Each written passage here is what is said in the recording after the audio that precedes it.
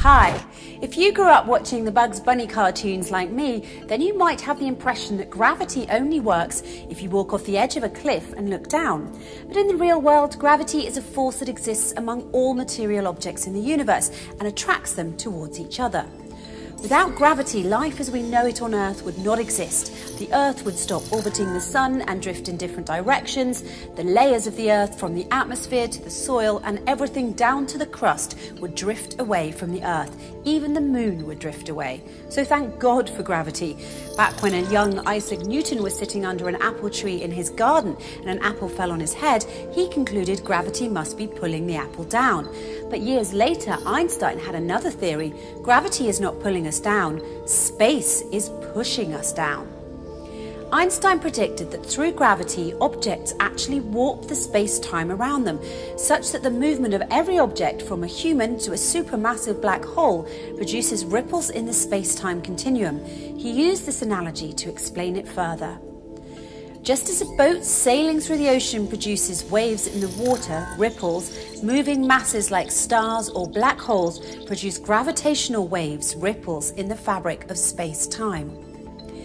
On February the 11th, 2016, David Reitz, the executive director of the Laser Interferometer Gravitational Wave Observatory, reported that researchers had detected gravitational waves that were created by the merging of two black holes. This is quite an historic detection by all accounts and confirms a major prediction of Einstein's from over 100 years ago. But what's even more fascinating is that the Quran spoke of gravitational waves over 1400 years ago. To more clearly illustrate what these gravitational waves are like, Einstein himself, as well as physics professors and teachers alike, compare the movement of spatial bodies to a child's bounce on a trampoline. And in verse 11 of chapter 86 of the Quran, it is written, "By the heaven which is characterized by its bounce."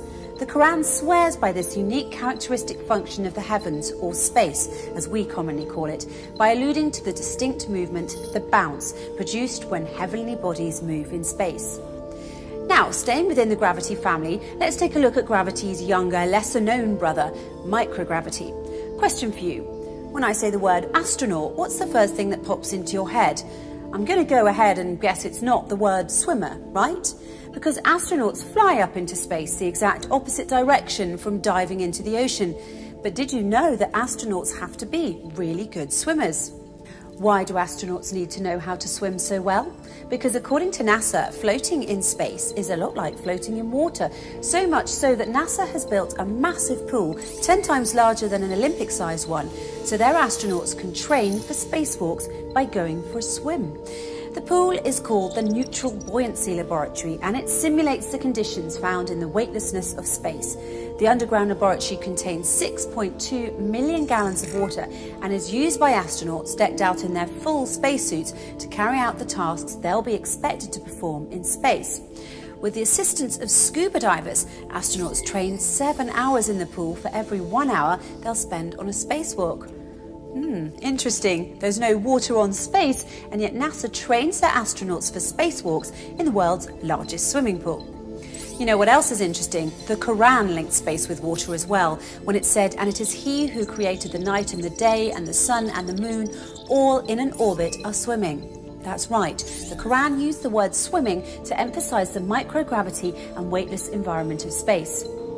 Now let's take a quick look at the transmission of gravitational effects. After all, if space has waves and ripples like water, then what's to keep anything in its place and stop it from just floating off?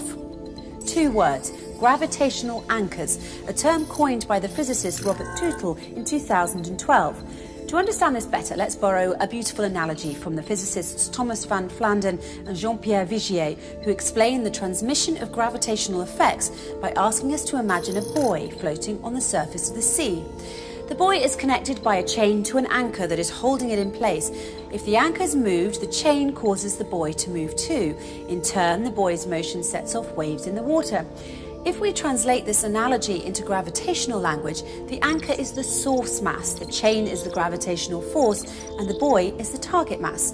The waves in the water caused by the buoy's movement and induced by the motion of the anchor travel in the water and are analogous to gravitational waves.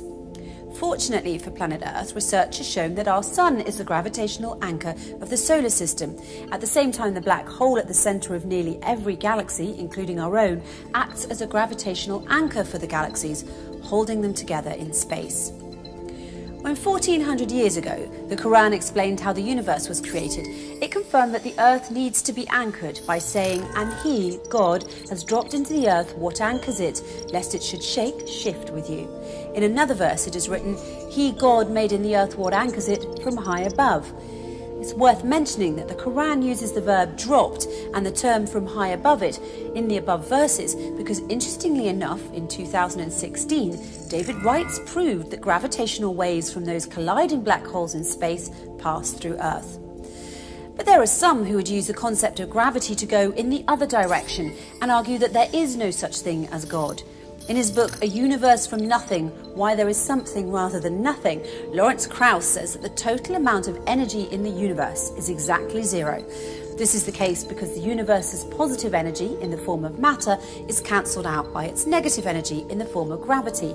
In other words, gravity balances matter. Therefore, the net energy of the universe is zero, meaning that the universe is essentially nothing.